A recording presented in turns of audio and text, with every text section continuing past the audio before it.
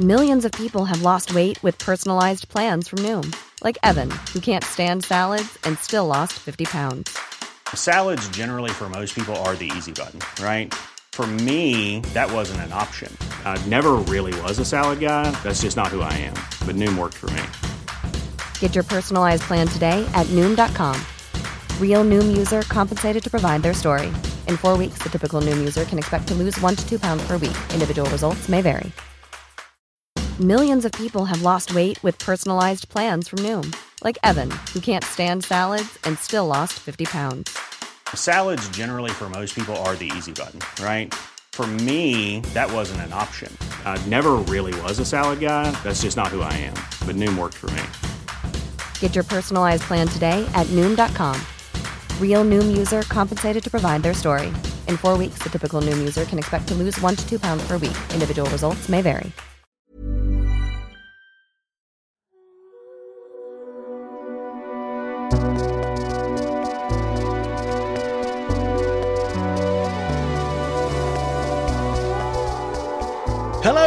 Hello, one and all, and welcome to Book Off, the literary podcast.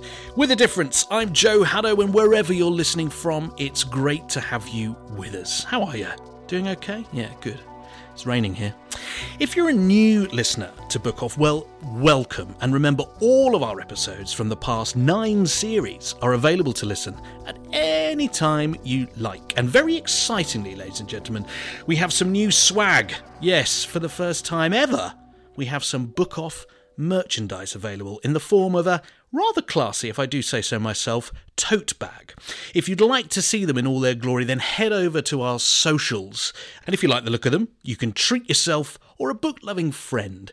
Enough of the hard sell, though, and on to much more important things, because today I'm joined by 2 titans of the literary world. My first guest is an international crime and thriller author who's published over 20 critically acclaimed novels in 39 different languages, and many of those have been optioned for film and TV. He also shares with me a love of film soundtracks, which we will no doubt be discussing in some guise a bit later. Here to tell us about his latest novel, Take Your Breath Away, it's Linwood Barclay. Hello to you. Hello, how you doing, Joe? It's nice to be here. So lovely to see you again. Not in person, sadly, but it's lovely to have you here nonetheless. And my second guest is a former trial lawyer and now one of the world's best-selling thriller writers who's sold over 150 million books worldwide. Count 'em. As well as writing for over 40 bestsellers, he's also the co-founder of the Wish You Well Foundation, a non-profit organisation dedicated to supporting literacy efforts across the US. Here to tell us about his latest novel, Mercy, and his new novel, Dreamtown, it's David Baldacci. Welcome to Book Off, David. It's great to be here. Thank you. Thank you both. It's lovely to have you with us. And David, Linwood, David, but I think you've met before. You're old friends, aren't you? We met, yeah, absolutely, Virtually. yes. We're virtual friends. That's right. Your virtual friends, yes. Aren't we all these days? And do we find you in sunny Virginia, David, or sunny Florida? Sunny Florida. I don't know if it's sunny in Virginia. My kids are up there. I think it's about 30 degrees cooler, so I'm glad I'm down here. I think so. We know that you've got the better end of the deal there. And how is Toronto, Linwood? Very, very cold, and I'm deeply envious of where David is. We still got snow on the ground from a massive storm 2.5 weeks ago, and right now we think in Celsius here, but where are we now? It's probably about minus 20 Celsius out there right now. So yeah, it's just not pleasant. No. Okay. No, better staying indoors and, recording a podcast. Yeah. Well, over the next sort of 30 minutes or so, we're going to talk about your new books, which I've mentioned. We're going to get some recommendations from you of things you've read and enjoyed recently. And of course, we will do the book off, where each of you gets to pitch a book that you absolutely love, that you think that we should all read, and tell us why. But before we get to that, I'd like to, first of all, talk about Take Your Breath Away, Linwood. This is your latest novel, just come out, and congratulations on it.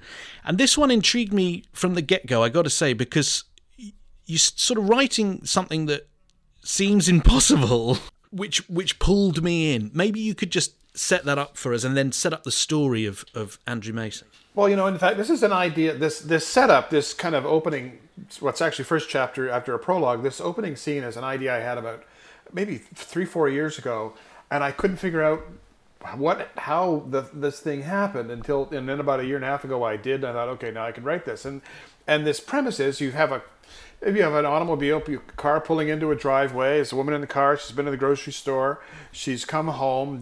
She's at the right address.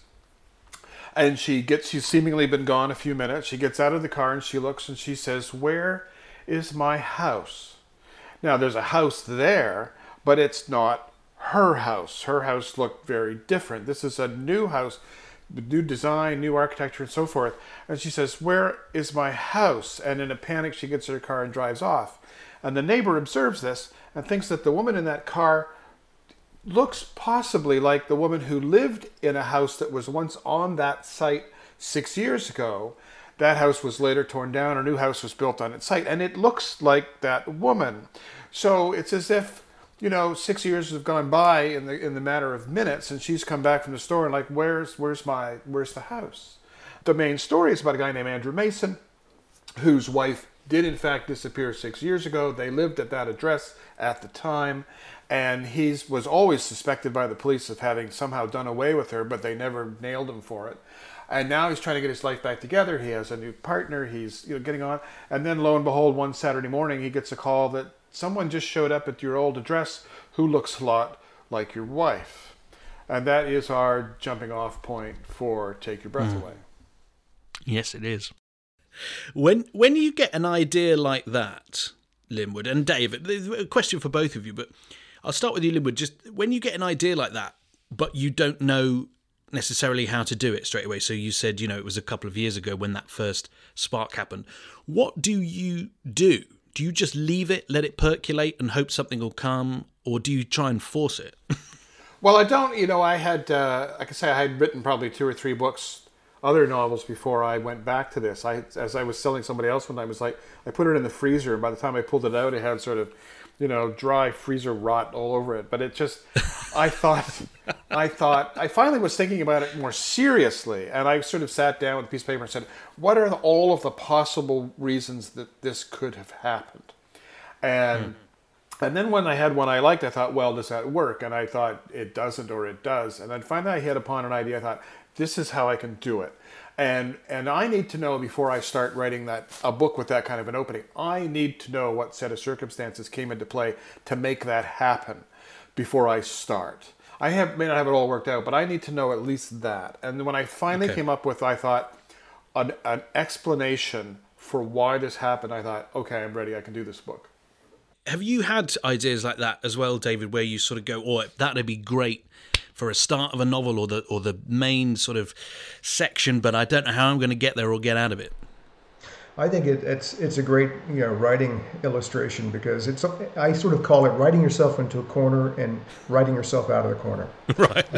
And it's a great that's a great premise for a story. And then you kind of figure out, it sounds implausible and wacky, and how can anybody deliver this and make people believe it could actually happen?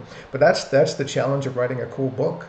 You figure it out and you make it plausible and you make people believe this could actually happen. And I've done that before. I'm not an outliner where I outline everything from A to Z. I don't know the ending of the novel.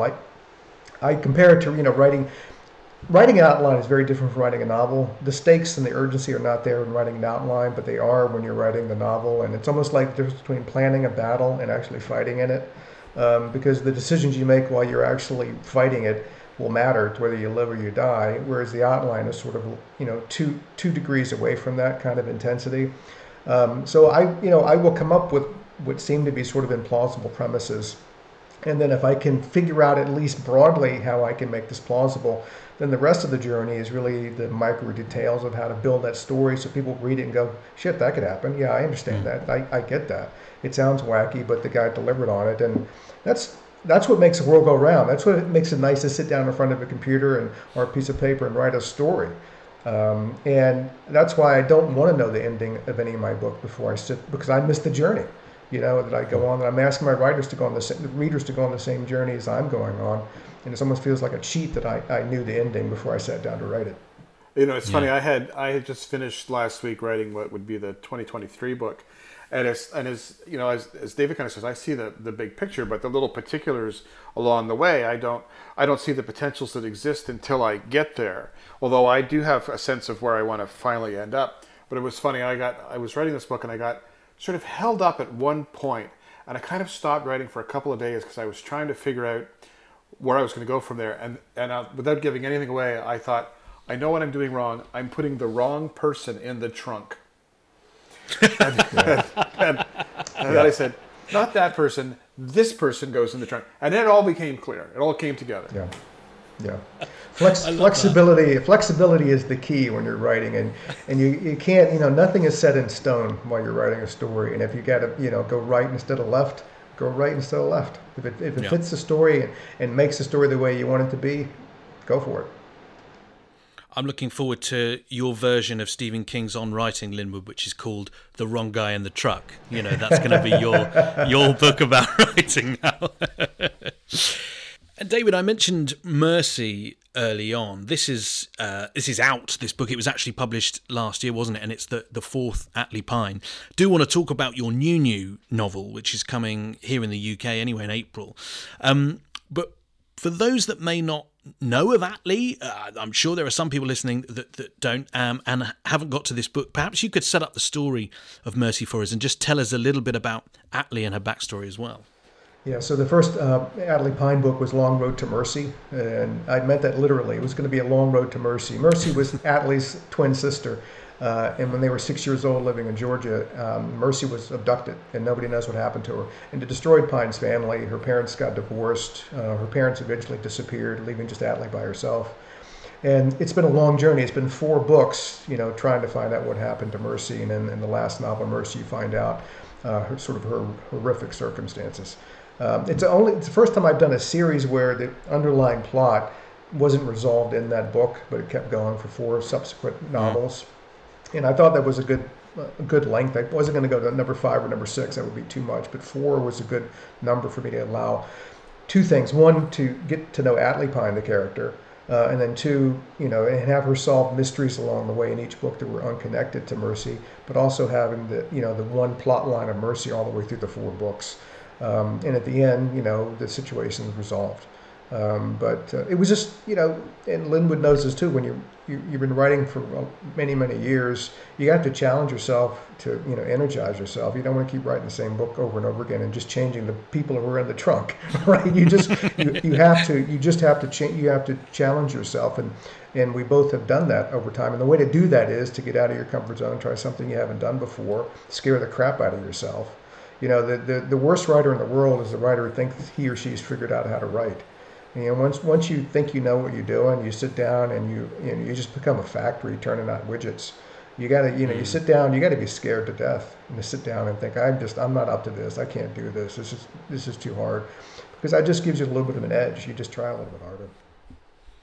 Linwood's nodding there. Obviously, thinks the same. You try and scare yourself with each book, do you, Linwood? Well, I certainly think, like I say, I sent a book, finished novel, finished so far, off to my agent last week, and I often have this feeling at the end. It's like I can never do this again, and I just felt for at least 2 days I was just completely and totally exhausted. I think that's it. I'll never have another book. I'll never have another idea.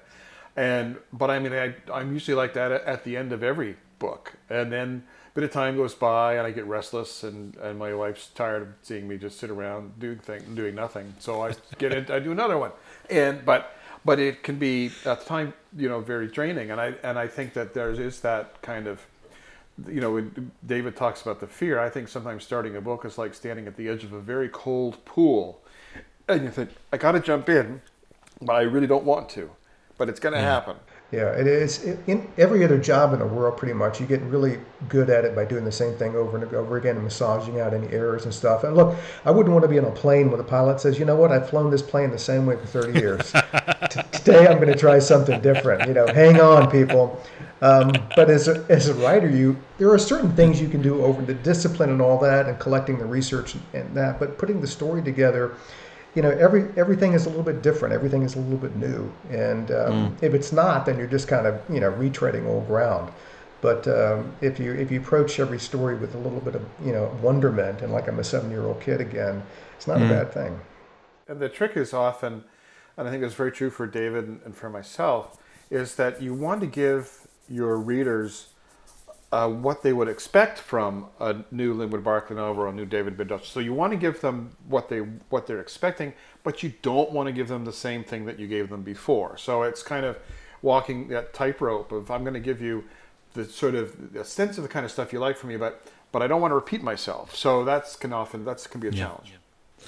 And recently, David, you sort of flip-flop between books, between eras as well. So you've had, for A Gambling Man, late 1940s, Los Angeles, and then the present day.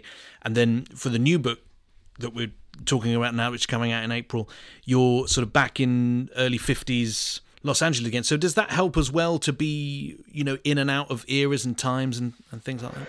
It does. I mean, I was a history minor in college, and I love reading history. It just fascinates me. More people should read history. We repeat the mistakes of the past, but nobody listens to me on that, so we keep repeating the mistakes of the past. So I go into a whole nother world and read about it and immerse myself in it and learn things about it that I didn't know before, which is always kind of a supercharging event too. Like, okay, I'm a little more knowledgeable. But then it makes you, I can't write, a book set in the 1950s the same way that I'm going to write a book in contemporary times. Just the technology available. I can't have my detective in the 1950s Google something. It's just not happening. So he has to use other sort of things, shoe leather on the pavement and actually talking to people, which is interesting and nice. So in some ways it was liberating, to be able to I always, I knew Sue Grafton for years. She was one of the best writers we've ever had. I loved her to death. I was always envious about Kinsey Milhone because, she didn't have to worry about all the crap that we have to worry about. Like you write a plot and you do it a certain way, and then a reader writes in and he goes, they could have just Googled that in 3 seconds and found out the answer. Why did you write? Detective had to run around doing all this crap, and she didn't have to worry about that. So in the 50s, I could sort of have that same sort of liberation. But again, it's a different era, so I have to bring a different set of storytelling chops to it, different language, and different approach. So that's another way I sort of try to keep myself fresh, is just throwing myself into places that are not common, that I'm not familiar with.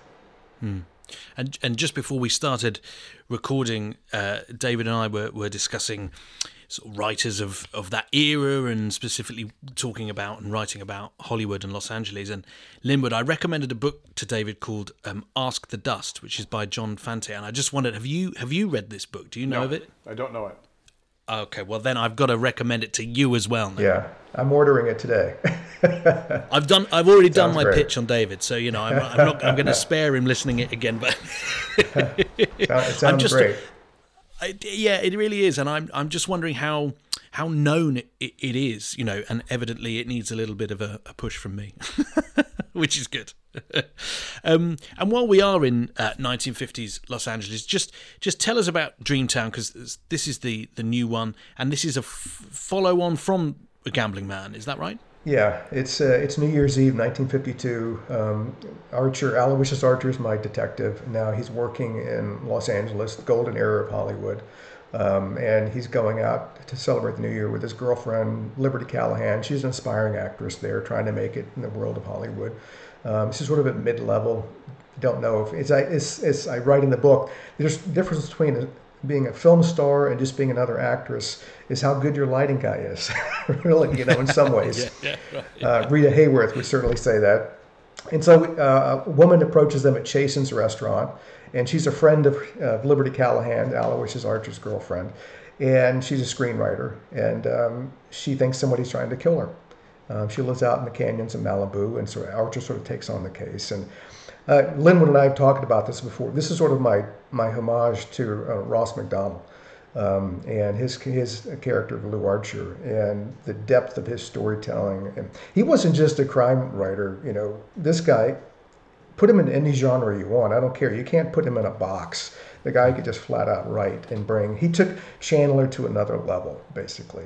And what I try to do is just make people really believe they were in 1952 Hollywood, and give them just enough detail, but not too much to make it a history book, to really feel like they were there. They could smell the cigarette smoke and see the cars and see the people, the guys putting the hats on, and the women with their hats and their veils, and how Hollywood really operated back then. And that's, I tried to do that as well as I could.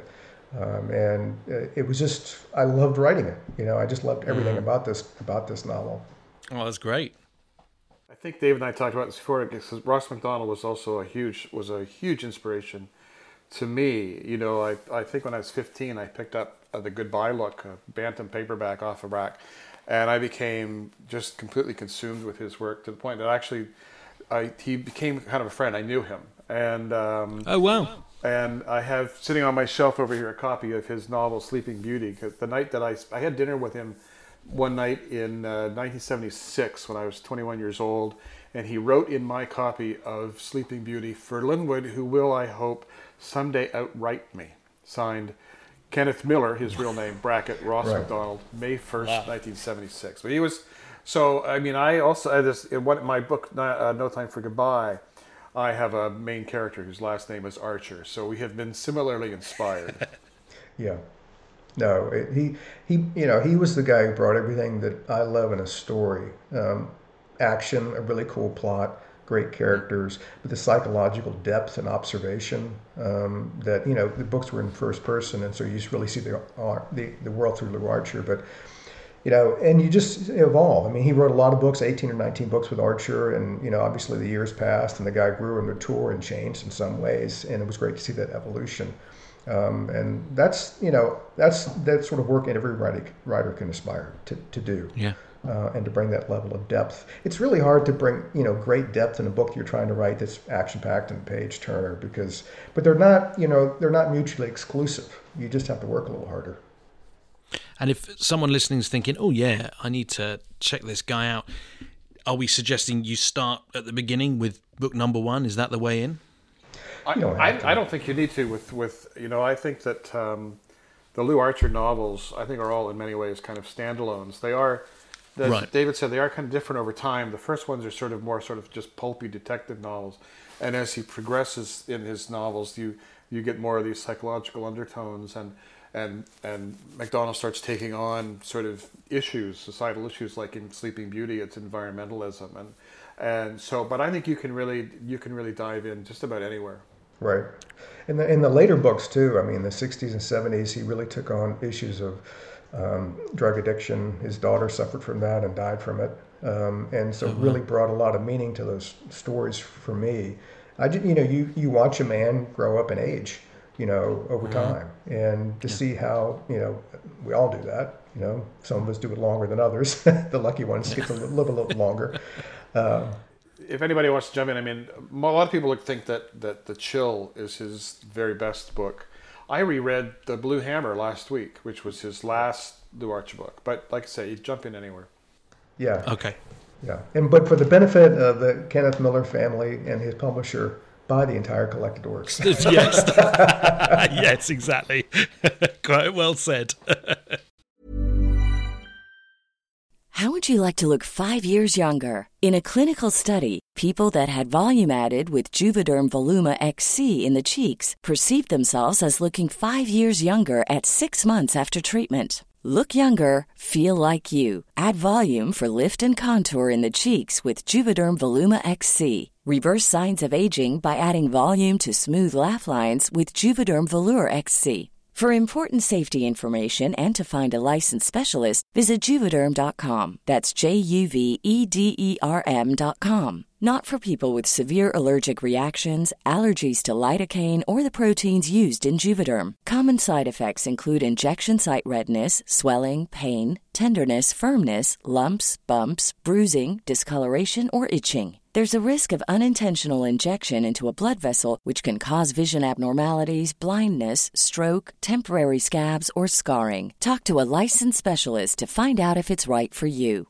You should celebrate yourself every day, but some days you should celebrate with jewelry. Whether you want to commemorate an unforgettable moment or just bring some added sparkle to your collection, Blue Nile can offer you expert guidance and a wide assortment of jewelry of the highest quality at the best price. Go to BlueNile.com today and experience the ease and convenience of shopping Blue Nile, the original online jeweler since 1999. That's BlueNile.com. BlueNile.com.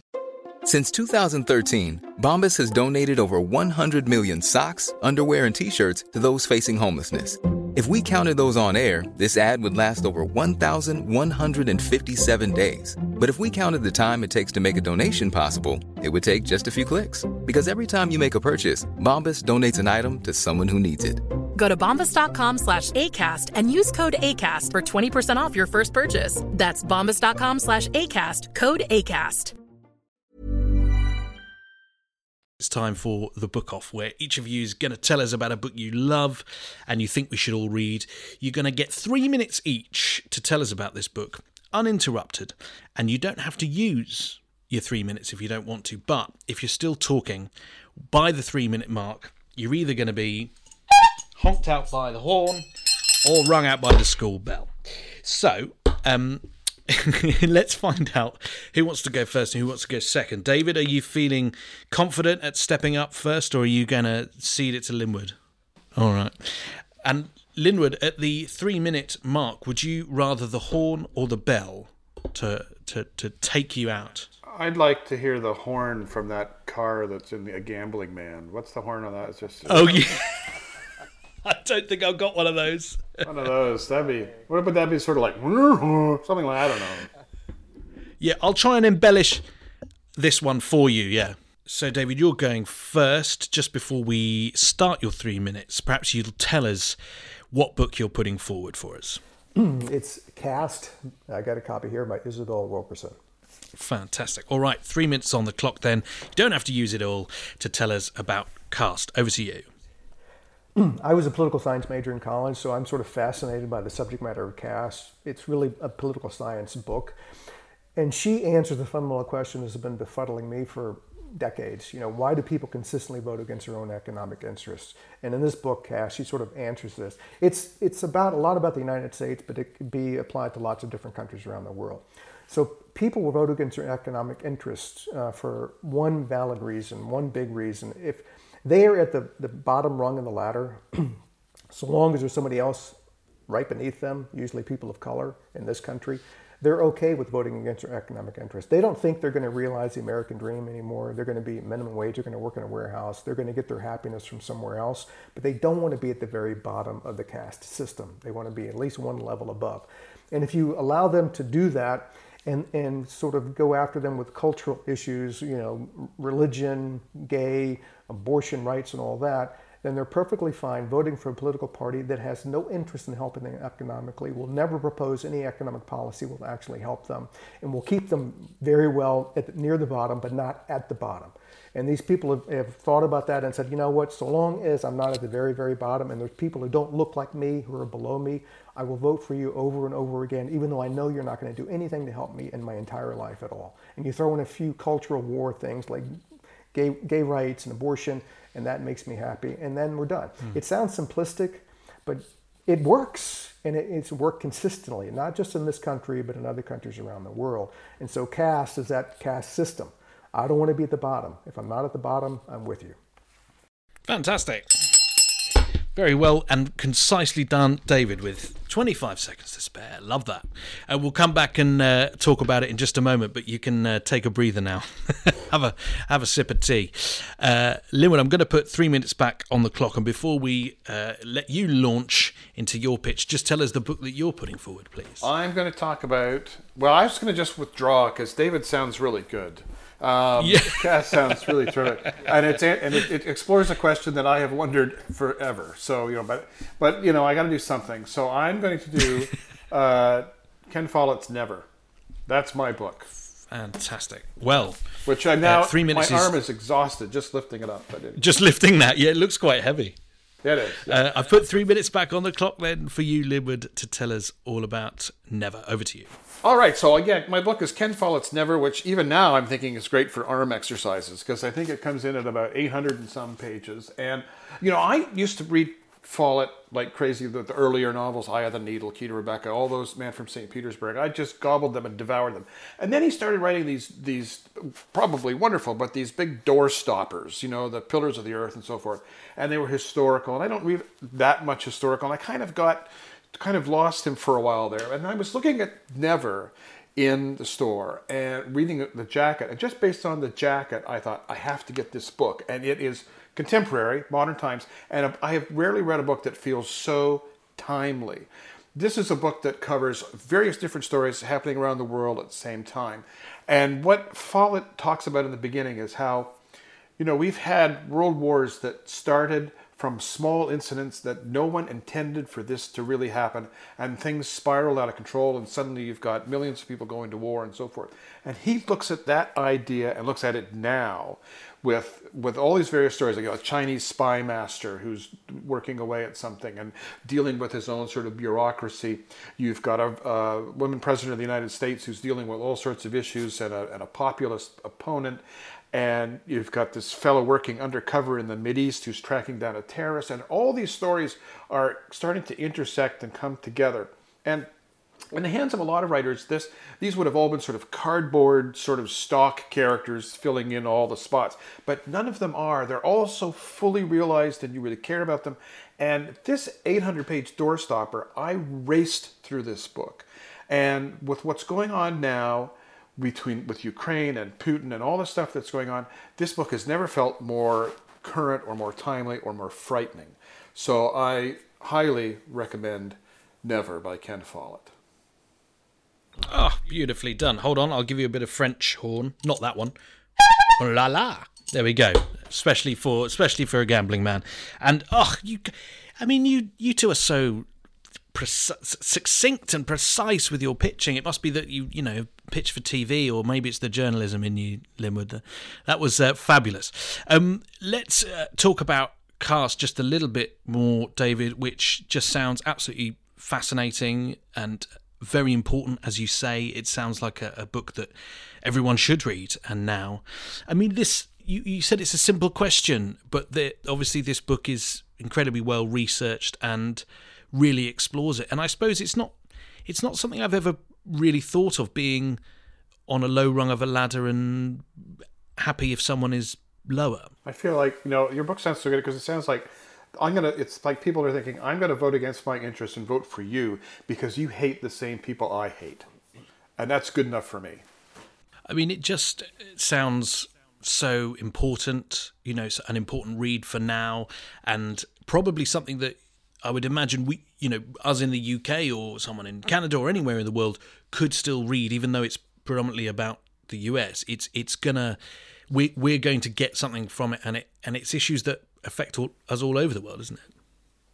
I absolutely think so. But I want to try to understand what's going on in the world right now. We're a country divided right now. I don't even know if we can sustain. We're the world's longest living experiment of democracy. I don't know if we can sustain it much longer. We're a house divided because certain people in power realize that real power comes from dividing people, not uniting people. You look at every autocratic nation around the world, that is the playbook, and it works really well. You have to make sure that the ones in power can keep those not in power never having a voice. Russia does it really well. Other autocratic countries around the world do it really well. And so Caste sort of explodes that. It's a book that says, people, if you just understand what's going on, it will give you a voice to actually help you when the people you're voting for have no interest at all in helping you. And Linwood, when someone says to me, well, this is 800 pages plus, they better back it up with something like your pitch, because it's not every day or every week I can get into it. But I love the fact you said you gobbled up Ken Follett in the early days, and this is obviously a much later novel, and the fact that it feels so timely. Is it because you talked about this great cast of characters and the different strands and everything, and is it those that really made it for you? Oh yeah, it's absolutely. Yes, it has a great plot, it has and so forth, but I don't think any of it would have worked if these character portraits weren't really authentic and if you didn't care about these people. And so the book works so well on so many levels, and it is I found it a real page turner. I really look with it, if Stephen King writes a book that's 800 pages, I'll do it. But for most people out there, 800 pages, I got stuff to do, and so, but just And it helped that I read this over sort of the holidays through between Christmas and New Year's, but I've never ripped through an 800-page book that fast. It sounds fabulous, and obviously Ken Follett's just such a great writer, and you have sold it incredibly well, Linwood. 2 very different books and 2 brilliant pictures, and gosh, it's hard to know where to go, isn't it? But as I think you said, Linwood, earlier, I think Cast might have to take it on this occasion. So, congrats to you, David. Because I think, in terms of being an incredibly timely book, but also something that everyone should read, I think this sounds like a book that everyone should be picking up. I think they should read both, because I think Follett's book. There you go. It takes sort of what Cass is talking about and puts it into real time discussions and events going on right now. I think how about bookends? Writers love bookends. Beautiful. So yes. There we go. Oh, well, because of David's generous words, I will now not say that this whole thing's been rigged. You'll withdraw that. Okay, very good. Linwood wants to seize the voting machines. Yes. That's right. It's around here somewhere. I'm just putting in a call to the Pentagon to seize all copies of Cast. That's right. They will not be on any bookshelf, and they will not be on any bookshelf in Texas. No. I can tell you that. That book and Mouse, forget it. Nobody's going to find those, right? Thank you so much for both of those pictures, though, and those brilliant recommendations. And Dreamtown by David Baldacci is out in the UK in April and published by Macmillan. And Take Your Breath Away by Linwood Barclay is out now, published by HQ. And what an absolute pleasure it's been to have you both on the podcast. Lovely to see you again, Linwood. Lovely to see you again, David. Next time, maybe it'll be over a steak here in London. Perfect. That would be great. Yeah. Thank you both so much. Thanks a lot. Okay, guys. Take care. Bye.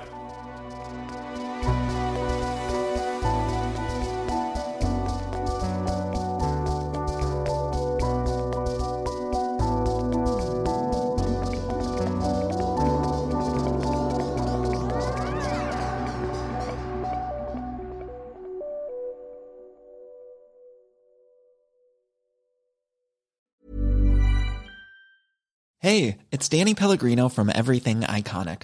Ready to upgrade your style game without blowing your budget? Check out Quince. They've got all the good stuff, shirts and polos, activewear, and fine leather goods, all at 50 to 80% less than other high-end brands. And the best part? They're all about safe, ethical, and responsible manufacturing. Get that luxury vibe without the luxury price tag. Hit up quince.com/upgrade for free shipping and 365-day returns on your next order. That's quince.com/upgrade. Hey, it's Paige DeSorbo from Giggly Squad. High quality fashion without the price tag. Say hello to Quince. I'm snagging high-end essentials like cozy cashmere sweaters, sleek leather jackets, fine jewelry, and so much more. With Quince being 50 to 80% less than similar brands. And they partner with factories that prioritize safe, ethical, and responsible manufacturing. I love that. Luxury quality within reach. Go to quince.com/style to get free shipping and 365-day returns on your next order. Quince.com/style.